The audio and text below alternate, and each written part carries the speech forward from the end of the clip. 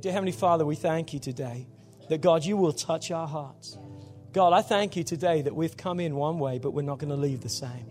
God, I thank you that we've had a time of 21 days of prayer and fasting. We've been praying for this moment, for this day, for the specific needs that are going to be met in this house today. And we thank you, God, that you are able to do so much more than we could ever even ask or even imagine, God, in our wildest dreams. God, you're greater, you're bigger, you're mightier than that. And God, we thank you for that, and we praise you for that. In Jesus' name, shout amen. Come on, high five two people around you and tell them this is your day. This is your day. This is your day. This is your moment. This is your time. Come on, we're ready to encounter God. We're ready to encounter God. Come on, I really pray as a result of this series, Encounter God, that you have stepped into a new life, that you have stepped out of the mundane. You know, 2017 for some was maybe good. But I'm telling you, even if it was good, I believe 2018 can be a whole lot better. And maybe some of you were so glad to leave that year because it was a lot of problems and hurts and pains. You've stepped into a new season for your life, a new opportunity to encounter God in a fresh and powerful way. And I pray that you have realized, every one of you, how possible that is for your life. That there's more of God. There's more to God that I can have. I can love His Word like I've never done before. I can pray like I can see the importance of relationships and connecting with other people, tithing and giving to God, worshiping God. I see all the importance of how important those things are for my life to encounter God in a new way. But you know what? Some of you maybe are still frustrated. Maybe you understand the concept and the application, but it's a struggle to live it every day. You've maybe developed new habits. You've become more focused. You're more committed. You're better organized. All those things are good, but I'm telling you right now, those things will only produce limited results. Limited results. And maybe this is your first time of hearing this today. Encounter God. What is this? Well, today, you can encounter God. This can be a new beginning for your life today. And what I want to do is I want to bring everything together, if I could, through everything we've discussed on Sundays, everything we've discussed every night through our devotionals. Everything, let's bring it all together, because here's the key, what I've realized, in anything in life, we have got to find the root cause. What's the root problem? We've got really good at treating symptoms. I said we've got good at treating the symptoms. We'll cut off a couple of leaves here and we'll trim this back. We've got to get down to the roots. We've got to ask ourselves, what is the catalyst? What is that which is going to help me to encounter God? What is holding me back from encountering God? What's the issue? What have I really got to be focused on? Because we've got to find the source. That's the title of our message today, the source of life. Can you say with me? The source of life. And what I've realized is this, the root condition, the root cause or the root problem is this. It's spiritual. It's a spiritual battle that we're in. I said it's a spiritual thing. Even though it appears to be physical, even though it appears to be circumstantial, we are in a spiritual battle. Ephesians 6 and verse 12 says this, for we do not wrestle against flesh and blood. That's the person sitting beside you. That's not your fight. Wives, you think your husband's your problem. Husbands, you think your wife's the problem. Kids, you think your parents. Parents think the kids. Well, sometimes is the kids. Anyway, it's not a flesh and blood fight that we're in. That's not the wrestle. That's not the struggle. But that's often where we perceive the battle is. But the Bible says it's against principalities, against powers, against rulers of darkness of this age. Spiritual hosts of wickedness in the heavenly places. In other words, a whole lot of spiritual things are against our lives. And here's why. Why is that, Pastor? Because you are a spiritual being. God created us to be a spiritual being. Oh, we are living here right now and we are having an experience here on this earth, but our spirit will never die. And our spirit is either going to be in heaven with God in eternity or in hell, because we are created to one day live forever. And so it's a spiritual battle. And that's why we've got to start looking spiritually first. And I really want to say something as I say this. Don't become super spiritual. We've got some people that are super spiritual. Everything's a devil, everything's a demon. No, it's your bad choices and your lack of responsibility. Because just because we make it spiritual doesn't mean that now I'm out of control of it all. Woo! No, you are still responsible in your life. But don't get so whacked out, super spiritual. I don't know about you, but super spiritual people kind of make me sick. Everything, we're praying about where we're going to eat today. We're praying about what we're going to wear today. Thank God for prayer. But maybe you'd be better off praying and asking God to change your heart so you wouldn't speak to that person in that way instead of wasting your prayer on what am I going to wear today. Just wear clothes. That would be good. Just wear clothes. Thank you. But be a part of that. But we've got to be very careful because there's not a devil and a demon around every corner. But the enemy is against us and he's opposed to us. And he wants to crush our spirit.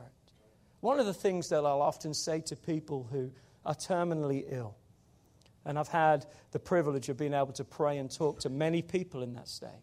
One of the things that I'll look at them and say is this: no matter the fight that you are facing physically, don't give up spiritually. Keep your spirit alive inside of you. Keep your spirit alive. And that's what we've got to have, no matter what we're facing in life.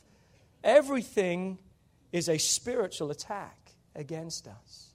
The Bible says we wrestle not against the flesh and blood. Remember, we can see in Corinthians, it talks about the weapons of our warfare are not carnal. We can't have a sword and a gun to fight these things. But the weapons are powerful. They are through God. They are in God to the pulling down of strongholds in our lives. John 10:10 says, the thief does not come except to steal and to kill and to destroy. But I have come, Jesus said, that you may have life. But what type of life is really important too. Because he didn't just say, come and have a mere existence. He said, I have come that you may have life more abundantly. Too many of us are just barely making it. Too many of us are just like struggling every week. In some cases, we can't even make it to church because we're so defeated and deflated. God says that he wants us to live in an abundance of life.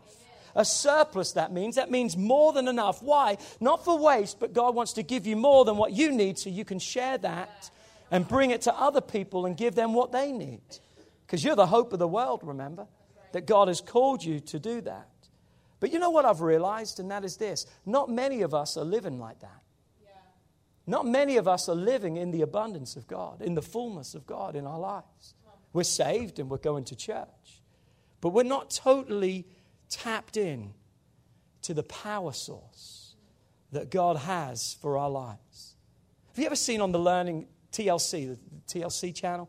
You've seen those housing things where they come in and they take this shack and they put people off to Disney for a while and they come in and they rebuild their house and they come back. Has anyone seen that? And they call it the Great Reveal. And they have this big truck or a big poster in front of their house and everyone stands there and they count down and then they go to a commercial break. And then you have to come back and then go over it again and then all of a sudden. And what's the response most time that you see? Come on, show me.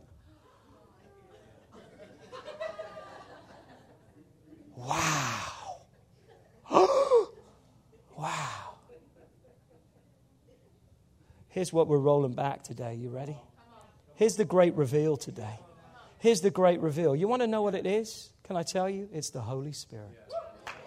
It's the Holy Spirit of God. It's the power of the Holy Spirit that we need, because if it's a spiritual battle, we need our spirit man to be renewed. We need our spirit man to be revitalized. We need the power. You need the power of the Holy Spirit in your life. Acts 1 verse 8, but you shall receive power when the Holy Spirit has come upon you. What is the Holy Spirit's role? To help you live life. The Holy Spirit wants to enable you to have that encounter that you've been desiring for, to see that miracle, the breakthroughs that you need. The Holy Ghost is that power that wants to come upon you. For what reason? So you shall be a witness to me. In other words, God's Holy Spirit wants to come to give me the power to live. To be a witness for Him every day. I want to be a witness for God in everything that I do.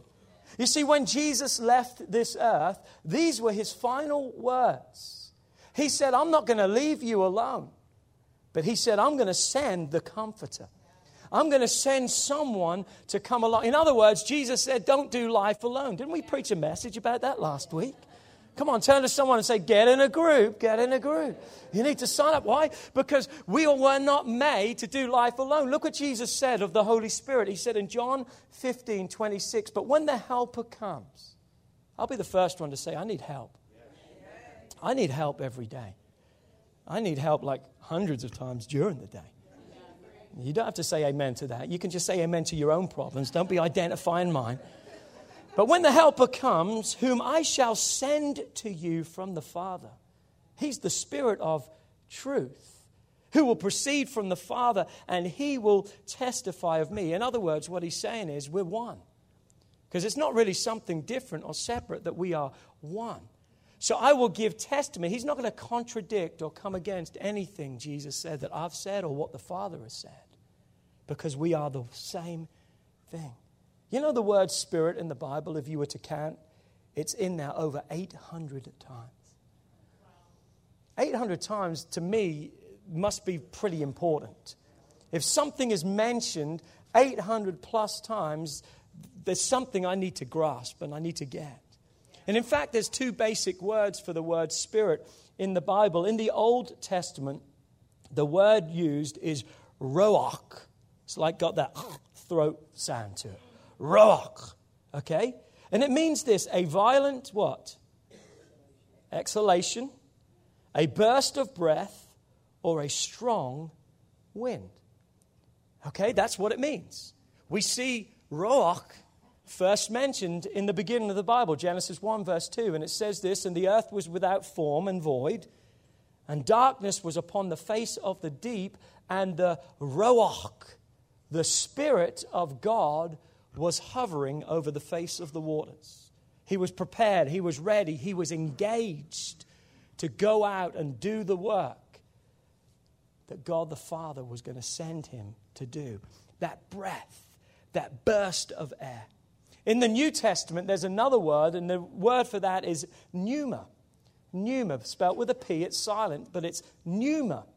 And that means also a breath of wind, a current of air, or a strong breeze. See the parallel, two words, but the same meanings in these. A breath, life, breathing through those. We see this in John 6:63. Jesus said these words, it is the Spirit, the pneuma, which gives life. The flesh profits nothing, but the words I speak to you, they are pneuma. Say with me, breath.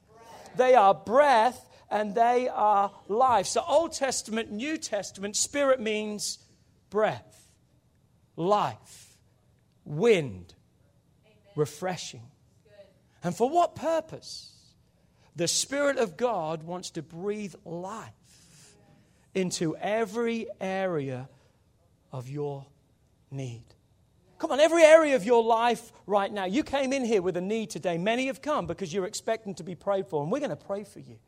And we're believing for the Spirit, the breath of God, to breathe on your need, whether it's physical, financial, in relationships, whatever it may be. We're believing this Spirit of God, nothing weird and crazy. We're believing just that refreshing of God, that healing, that miracle, that power of God to come into your situation and turn it around.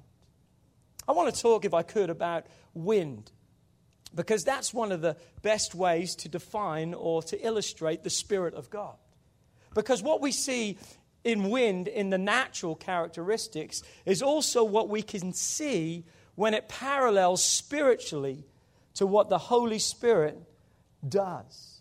And we have a problem many times because many of us are uncomfortable with things that we can't see and touch.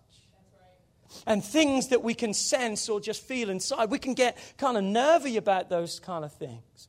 But hold tight today, because we're going to show you, I believe, the truth of the wind of God that wants to come into your life and change it. What do we know about wind? Number one, wind cannot be seen. Tell me what wind looks like. You can't. You're like, oh, I don't know. Because no one does. You can't see wind. But you can see the effects of wind. You can feel the effects of wind. Why? Because you see it all around you. It's the same with God's Spirit. It's not something that can be seen, but it's something by faith that you can have. Did you realize that everything that we need from God has to come by faith? It's faith to have a relationship with Him. It takes faith to tithe. It takes faith to believe in the Holy Spirit. We have to have faith to have a relationship with God. We can't see the wind. We can't see the Spirit of God. But my God, we can feel it. We can experience it. And we can observe it in action. Acts 2, verse 1 through 4, one of those accounts where we see the effects of the Spirit, the wind of God. When the day of Pentecost had fully come, they were all with one accord in one place. And suddenly there came a sound from heaven as of a rushing mighty wind. And it filled the whole house where they were sitting. And there appeared to them divided tongues of fire. One sat upon each of them. You know why I love why it says that? Because it could have just said, and everyone was filled, but it said one sat upon each one of them. Why? Because you need to know that the Holy Spirit is for you too. Yeah. It's for everyone. Yeah. It's for everyone. No one was excluded. Everyone was a part of that. Yeah. And they were all filled with the Holy Spirit. And they began to speak with other tongues as the Spirit, the breath of life, gave them utterance, came into them. They felt something. What was that? They sensed something. But listen, it didn't just leave them feeling something or sensing something. It left them completely changed. Completely changed forever. Maybe today you've felt something. Maybe today you've stepped in and you've kind of felt something. You can't explain it. So many times I see people just weeping during worship. And you go up to them afterwards and they'll just say something like this: I just don't know what happened to me. I can't explain it. I don't know what it is, but I just really felt something. You know that's our prayer for you. We pray every week, but specifically for 21 days. We've prayed that some people, if not everyone here today, comes in and feels something they've never felt before. And sends something that they've never had before.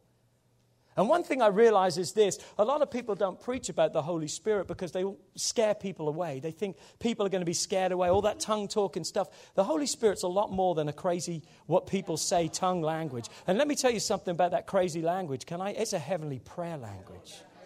It's a language that God wants to give you. And it's not something that's freaked out, crazy, wild. But what I'm saying is this: what I've realized is this: people are drawn to it, Emma. When there's a moving of God's Spirit, people don't know what it is, but they're like drawn into it. I was watching something on live on on Instagram last Sunday. I was watching Jensen Franklin. They had a live prayer and worship service for an hour. And while they were going out live, all these people were commenting. And I was just reading the comments and kind of worshiping. And one guy came on, he's like, "Man, what is this?" And you could tell the type of person he was. He wasn't saved, and he was completely anti anything God. "Man, this is a load of junk. This is rubbish. Man, what are you all doing? Man, you crazy fools. You look so stupid. What's up with it?" And I'm thinking to myself, hold on a second. The Holy Spirit's grabbing a hold of this man. Because here's the deal. If it's crazy and stupid, why are you still on?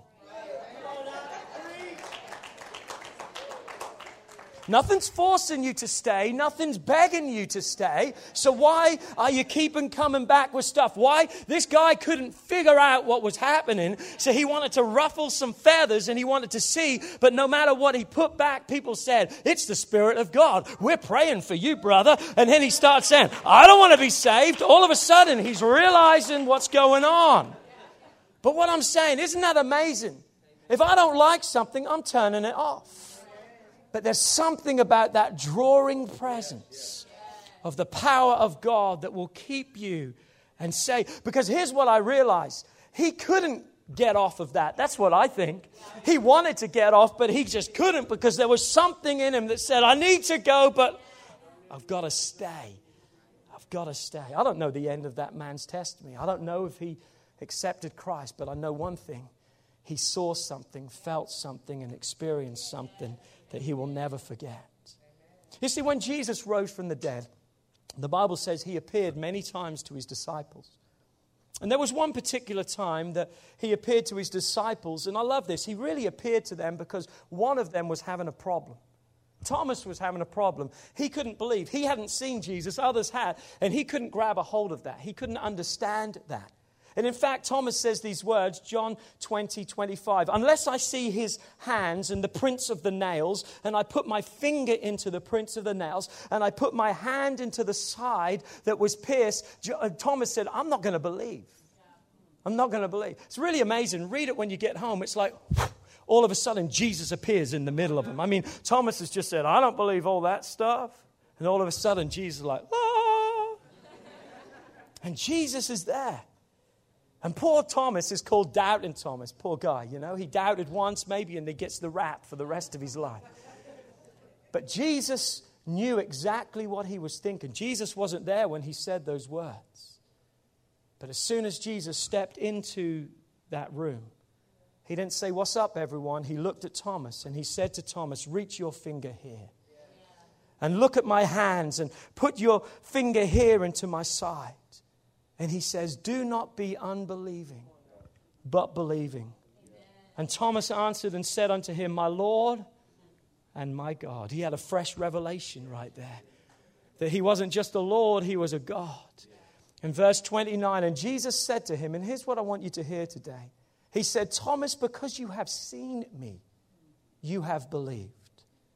But blessed are those who have not seen, but yet believe. Come on, God calls you blessed. If you believe in that which you haven't seen. But you know it, you feel it, you sense it. Why? You can't see it, but you can feel it. What else do we know about wind? Number 2, it's unpredictable. You can't control wind. We try to harness it. But wind is unpredictable. You've watched a football game before and the commentators, they're talking about, man, the reason he missed that pass was because the wind is really swirling down in that stadium. It's probably 20, 30-mile gusts. If you've ever played golf, you'll know that the wind can have a big effect on your golf game. In fact, I use that every time I play golf. Man, it sure is windy today. Sure is windy. Problem's the wind. It's the wind. It's the wind. But you know, that's like the Holy Spirit. The Holy Spirit moves in different ways. Nicodemus came to Jesus. You see, he's trying to figure out Jesus. And that's the problem, you see. We try to figure out with our mind something that we've got to receive with our heart.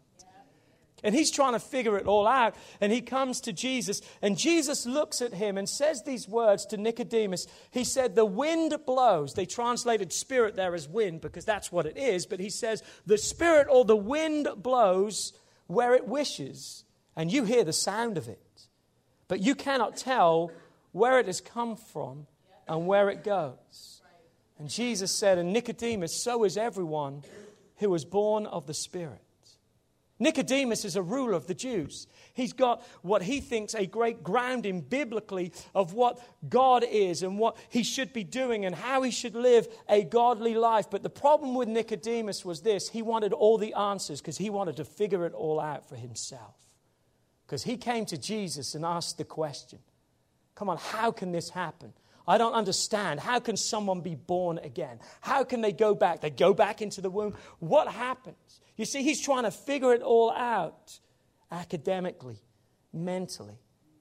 And I thought when I read that, that's so much like us. We want to take control, don't we? We want to figure it all out. We want to handle everything. We want to know what's happening. And I thought, man, look at our control. Where is it getting us?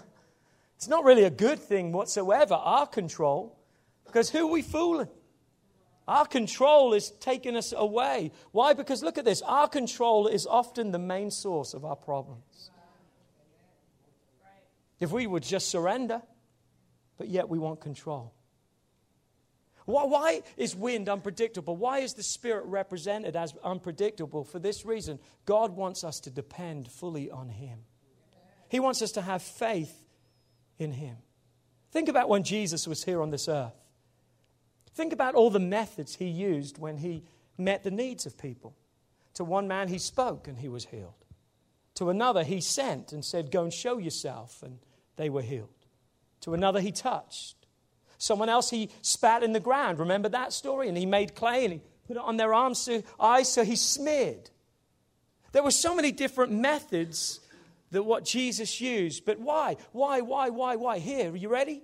Our focus needs to be on him and not the how.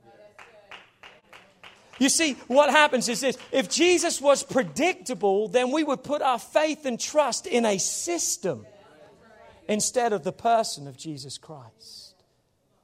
That's why those things. God's ways are not your ways. God's thoughts, the Bible says, are not your thoughts. And I've come to peace with that. Can I tell you, I've come to peace with that. I'm thankful now for that, Doug. Why? Because if God's mind and thoughts are better and higher and mightier than mine, that means he's a whole lot bigger than I am. And he's a whole lot more able than I am. So to receive all he has, we must get comfortable with the unexpected and the unpredictable. Chris Hodges makes this statement, and I think it's brilliant. He said, you're going to have to accept mystery as part of the relationship. Can't figure it all out, but God, I believe you. When you can't figure out what you don't know, trust in what you do. God is God. God is faithful. He'll never leave you. He'll never forsake you. God is love. God is peace and comfort. When we feel he's everything else, but remind ourselves of what he is when we can't figure out why those things are taking place around us. Number 3, wind is powerful. Unfortunately, many of us locally know the effects of wind. We've seen it. Tear the roofs off our houses, knock trees through our houses. Just different things. It can generate electricity. It can sail ships. It can destroy a city. Wind has power. God's Spirit has power. Amen. Charles Finley, he was actually training to be an attorney, a lawyer, in the early 19th century. They say that Charles Finley probably personally himself led over 500,000 people to Christ in what is called the Second Great Awakening of this nation. And while he was training to do something completely different, God's Spirit came to him. He didn't know what it was, and he didn't understand what it was, but finally he gave in to it. And he says, I don't know what it is, but I'm going to give in. And here's what he writes later of that experience when finally he surrendered his heart to God. He said, the Holy Spirit descended upon me in a manner that seemed to go right through me, through my body and soul. I could feel the impressions like a wave of electricity going through and through me. Instead, it seemed just to come in waves and waves of liquid love, for I could not express it in any other way. It seemed like the very breath of God. Wow. Don't focus on not knowing everything. Instead, focus on God's gift that he has given to your life, the source. We don't need more information. We need more power. I said we need more power of the Holy Spirit. Look at this statement. We don't need more inspiring words about God. We need the inspired presence of God's Spirit breathing life into every one of our lives. You see, the problem with an intellectual gospel is this. It always has the danger of creating a God who looks like us and who is our size. If we have to understand God before we will ever experience him, then God can be no bigger than my brain. You want to know the reality of the Holy Spirit? Here it is. The Holy Spirit wants to be a friend like no other. He wants to be that friend like no other. And that's why the Holy Spirit is so opposed in our life. Why? Because Satan's desire is to present misconceptions because he wants you to be opposed to it. Why? So you won't engage in the power of God. Some of you right now are battling with that in your mind. Well, I've heard all about this and I think it's all this. Well, I don't want to speak all that crazy stuff. It's a heavenly language. But it's power that wants. You know, when you read the book of Acts, the Holy Spirit did not come upon them to make them weird. The Holy Spirit came upon them to make them relevant. That they were then relevant to everyone around because people looked and said, they're speaking our language. Our language. How long has the church spoke foreign to the world? It's time we start speaking the language of the world. Not meaning that we're cursing and screaming and hollering, but we're showing them the hope of God through our lives. the reality of God, that we're just sinners just like them, but we're saved by grace. Satan wants to keep you powerless. He wants us to be fearful of that which is your life's source. Can I talk about Peter just for a second? Peter denies Christ 3 times. Remember that? In fact, the last time, Peter denies Christ to a servant girl, and he runs away. He's MIA. When Jesus needed him the most, he's tailed it out of there because someone said, "You talk like him. You were with him." But his story doesn't end there. Because 50 days after the death and resurrection of Christ, 50 Pentecost. It's when Pentecost came, 50 days after that. Peter was with about 120 people in an upper room. What we read in Acts chapter 2. And the Spirit of God came upon him. Now, someone who was afraid in front of a servant girl is now standing before thousands of people and saying to them and boldly preaching the message of Christ. Peter would be imprisoned. Peter would be beaten. They would be mistreated. They were threatened, but never silenced. Why? Because now something was given them a power that he never had before. What changed? The Holy Spirit. An experience with God changed his life forever. Come on, it's not freaky. It's not something you want to run away from. I believe the Holy Spirit is one of those things that we need to look and say, yes, please. Because everything that God has is good. And this is God, and it's good, and I want it. Come on, I said I want it. And today I want you to rethink your assumptions about the Holy Spirit. Because if you look at the book of Acts, you would realize that God did not give his Spirit as an option, but he gave it as a necessity. He gave it as a lifeline to the Father. Because he speaks that he would be the one who would empower us to become what he created us to be. Paul shows up in Ephesus, look, and he finds some disciples, and he says to them in Acts 19, verse 2, and he said to them, "Did you receive the Holy Spirit when you believed?" Salvation experience separate. The Spirit leads us to a place of salvation, but now there's an experience we see outside of salvation. And they said to Paul, "We have not so much heard of whether there is a Holy Spirit." So much like many Christians today, we are, unaware of everything that is available to us through God today. Some of us say, "Well, Pastor, just pray for me. I just want my healing." Then what? Then what? "Pastor, I just want this bill to be paid." Then what? There's other bills, there's other sicknesses, there's other things. Come on, we've got to get to the root cause. What do we need in our lives more than our need being met right now is we need the Father, the Son, and the Holy Spirit to be alive inside of every one of us. If you could just pick up your Bible today and act like it was the first time that you ever read it, with no preconceived ideas, no misconceptions about the Spirit of God. If you were to read it for the very first time, do you know what you would be convinced of? You would be convinced that you see the Holy Spirit from Genesis all the way to Revelation. You would be convinced that you see the Spirit of God moving in the entirety of the Word of God. In the Old Testament, you would see it in creation. You would see it move upon people's lives, such as David and Samson, that they did things beyond human strength. Why? Because the Spirit would come upon them and then leave them.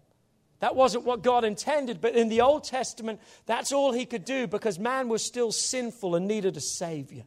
And God could not perfectly anoint that wasn't perfect and whole.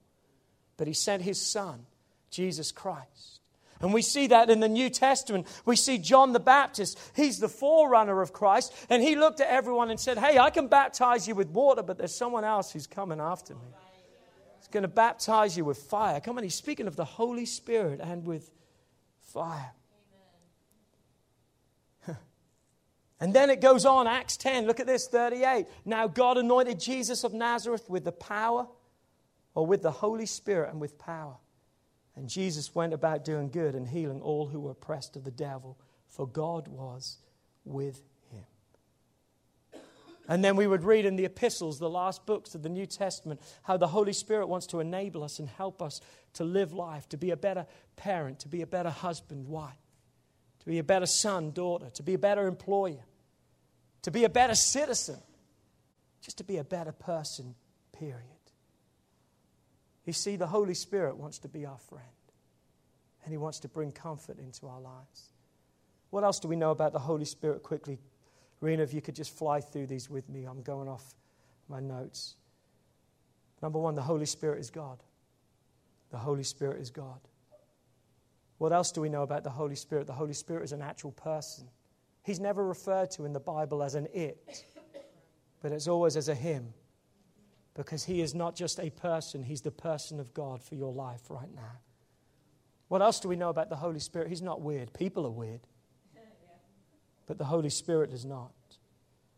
Come on, He wants you to embrace every part. He wants to have access to every part of your life. And the enemy knows the power that will bring to your life. And what else do we know about the Holy Spirit? The Holy Spirit is your friend. Your friend. What's the benefit of a friendship? Have you ever had a friend? A really good friend? Come on, a lot of people, you'll stand up and say, I'm the man or woman I am today because of the friends I have around me. Thank God for my friends. Thank God that they were a good friend to me. And what does the friendship of the Holy Spirit want to do in your life? Look at this. The Holy Spirit wants to be the counselor. He wants to lead you and guide you and help you. There's a scripture for that. Take it down. He wants to be that witness in your life. What does it mean? He wants to enable you to be that effective witness to other people around. He wants to convict you. I want to be around people in my life that are going to pinpoint those areas. That's what the Holy Spirit, the best friend, the source of my life, He wants to do. He wants to convict me of those areas. He wants to give me guidance. He doesn't want me to stumble and fall. He makes a pathway for me to follow. And there's so many other things that the Holy Spirit is for your life. But I'm telling you right now, the Holy Spirit, He's God, He's your life, and He's your friend.